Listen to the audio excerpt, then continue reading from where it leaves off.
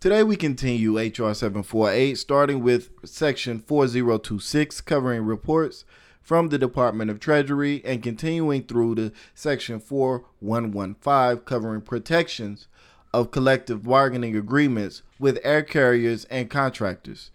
This show finishes out Subtitle A, the Coronavirus Economic Stabilization Act of 2020, and goes into Subtitle B, Air Carrier Worker Support. This is Lessons from the Screen. John Boy.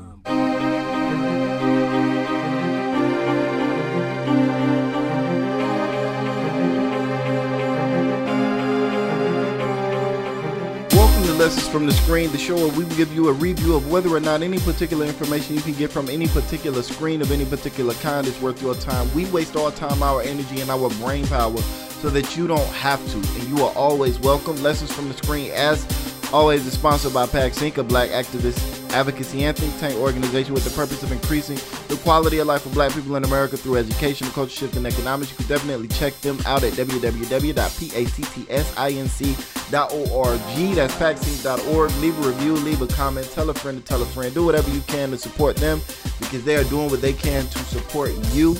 And without further ado, let's go ahead and get into it. We are in the second to the last show on HR 748, and we do our Wednesday shows are our shows where we talk about what's going on in the world, the climate. While we're doing this, we're going to repurpose those into something else, but you ain't come here for all of that. Just want to let you know that the information you get now on these shows, at least for this show and the next show, which should be the last show on this topic, we'll move on to something else finally after 22 sections, will only be information about the reports, about the HR 748. So let's go ahead and get started. So we're going to start out with Section 4026, which covers reports. And this section basically says that within 72 hours of any transaction by the Secretary of the Treasury under the previous sections, a plain language description of the transaction, including application and approval dates and identities, has to be published on the Treasury website. What also has to be included is the amount of the loan or guarantee, interest rates, conditions, terms, and any other relevant documentation. Now, a report also has to be generated for Congress within 7 days of making any loan or guarantee under the previous sections, which summarizes the actions taken by the Secretary, the obligations, expenditures, and disbursement of funds during the period, a detailed financial statement with respect to the exercise of authority showing loans or and guarantees, transactions, the nature of the asset purchased, a description of the vehicles established to exercise authority, and all repayment activity. And this congressional report also has to be published on the Treasury website. And every 30 days, if there is a loan or a guarantee, this information has to be published on the Treasury website as well. It also requires the Comptroller General of the United States to conduct a study on the loans, guarantees, and other investments provided under this title, and to provide that report to Congress within 9 months and every year afterwards. And these reports also have to be published on the website of the Board of Governors of the Federal Reserve, and the Secretary or the Chairman of the Board of Governors also has to testify to Congress on a quarterly basis. Eligibility guidelines and application materials have to be published on the Treasury website within 24 hours after a contract is entered into, and the Secretary has to post a copy of that contract. Now, this section is essentially them saying, look, whatever y'all do, y'all need to tell us about it. Not just tell Congress about it in some secret report or whatever the case might be, but you also have to tell the people about it, or at least give the people access to the information if they desire to find out about it. Really don't have no purpose. No, I don't have any issues with this whatsoever. Like I've said throughout this 22-part series, I like reports. What I doubt is that the reports will ever actually come out. And what is frustrating for me is the fact that there are no consequences put in place for the failure to meet the reporting requirements. But I actually like the reports themselves. So the next section we have is section 4027, which is the direct appropriation section. And this section allocates $500 billion to carry out this whole subtitle. Any remaining funds after January 1st, 2021 may only be used for modifications, restructuring, or other amendments of loans and guarantees or other investments. Now, exercising any options, warrants, or other investments made prior to January 1st, 2021 and paying costs and administrative expenses are also valid uses of the money. On January 1st, 2026, any remaining funds will be transferred to the general fund of the Treasury for deficit reduction. So basically what they're saying is, if you are looking to get money underneath this title and you don't get it by January 1st, 2021, you ain't gonna get it. The money that is left in balance after January 1st, 2021 can only be used to modify loans that have already been made. So yeah, and if there is any money that remains after January 1st, 2026, then that money will go back towards the Treasury in order to reduce the deficit. And I'm sure whatever president is in office 2026 will take credit for reducing the deficit by however much is sent back, if any remains to be sent back at all. Yeah, whatever.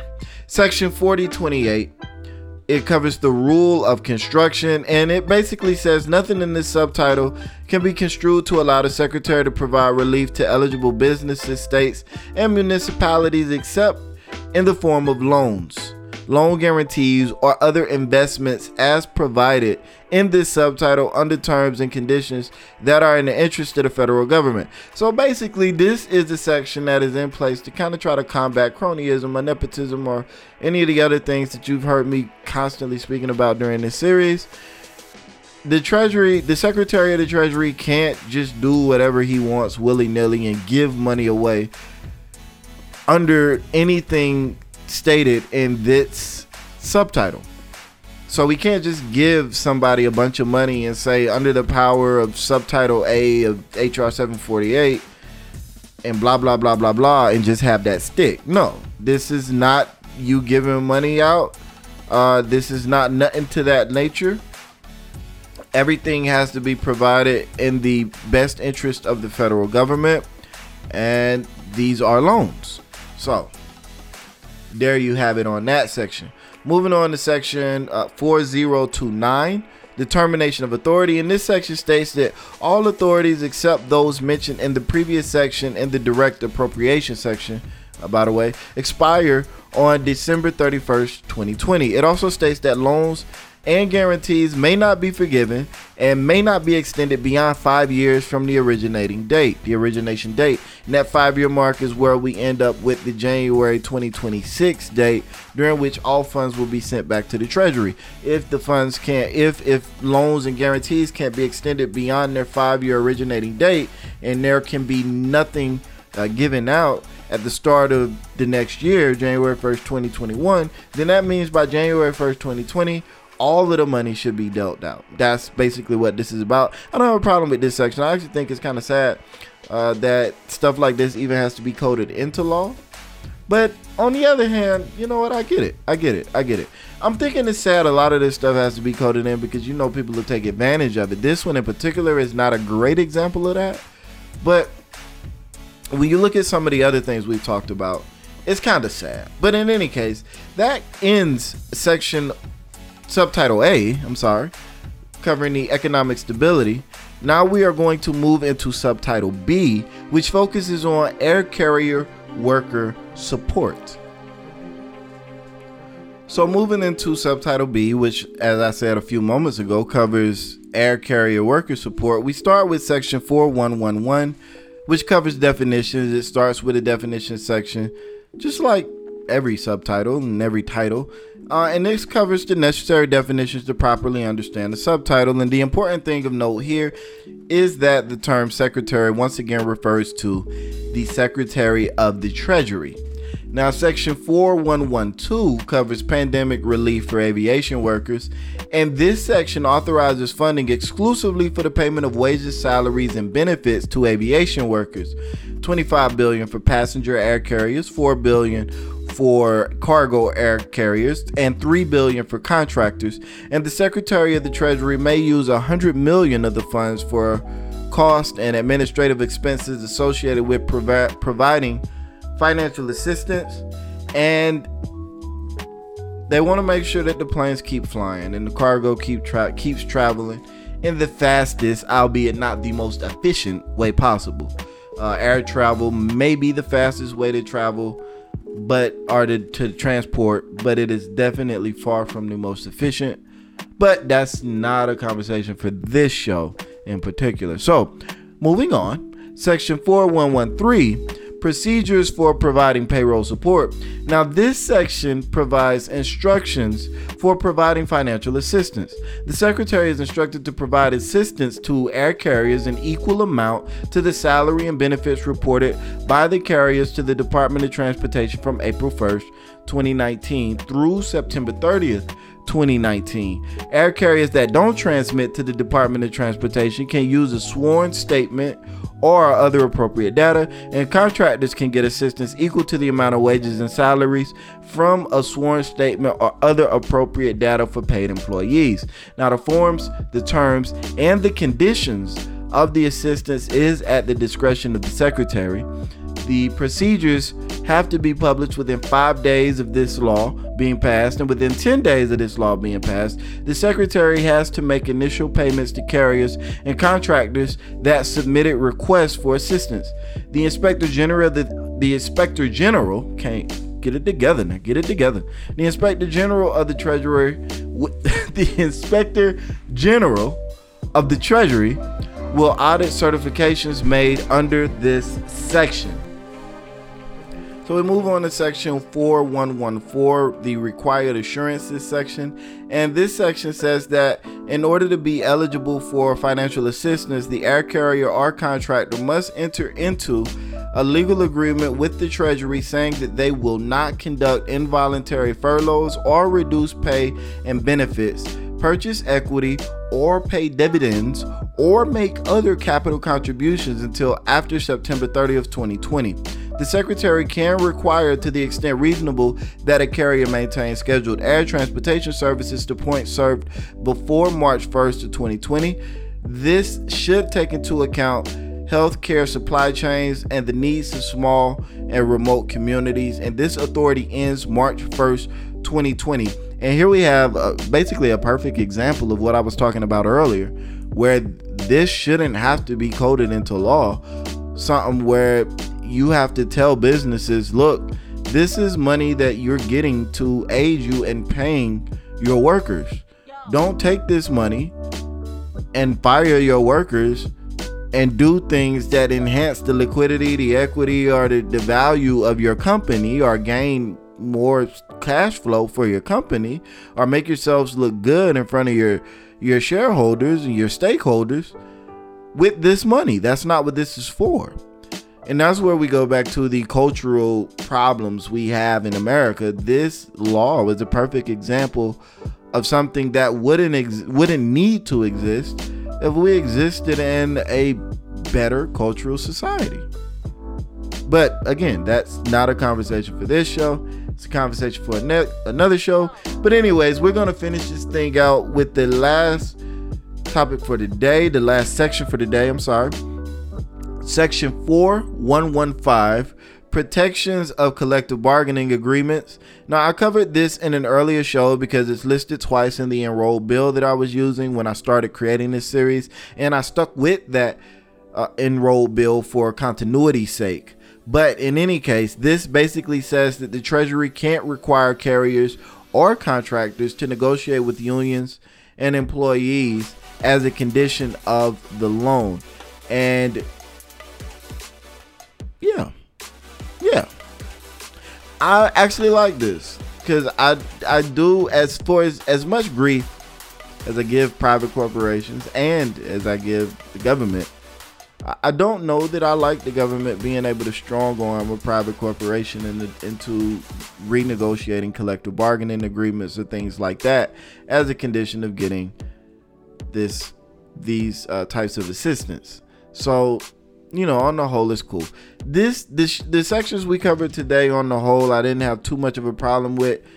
I did have some issues with some things, and I mentioned those. But overall, I just want to reiterate the continuing problem I have with the fact that a single person, namely the various secretaries, are being given so much power to move so far on their own with no real checks or balances. That is an issue in this country, and it creates a lot of the problems that people are seeing, and by and large that people that criticize the government that speak on, and by and large it really does undermine the faith that people have in the American government when they see somebody get appointed to a powerful position and then able to make unilateral decisions that negatively impacts the lives of millions and millions of people simply because they feel a particular type of way. But that's neither here nor there. Well, it is here and there, because it is relevant. But let me know what you guys think. Let me know what you guys think of the shows, of this particular show of HR 748, what we've covered so far. And let me know what you think of the music that I'm dropping in the background. Now, that's new. The last two shows I've had it in there, I kind of like it. People have been telling me I needed some music. Found some music. Let me know if you like this music or if you were expecting a different type of music. Anyways, I'll see you next week. This is Lessons from the Screen. John Boy.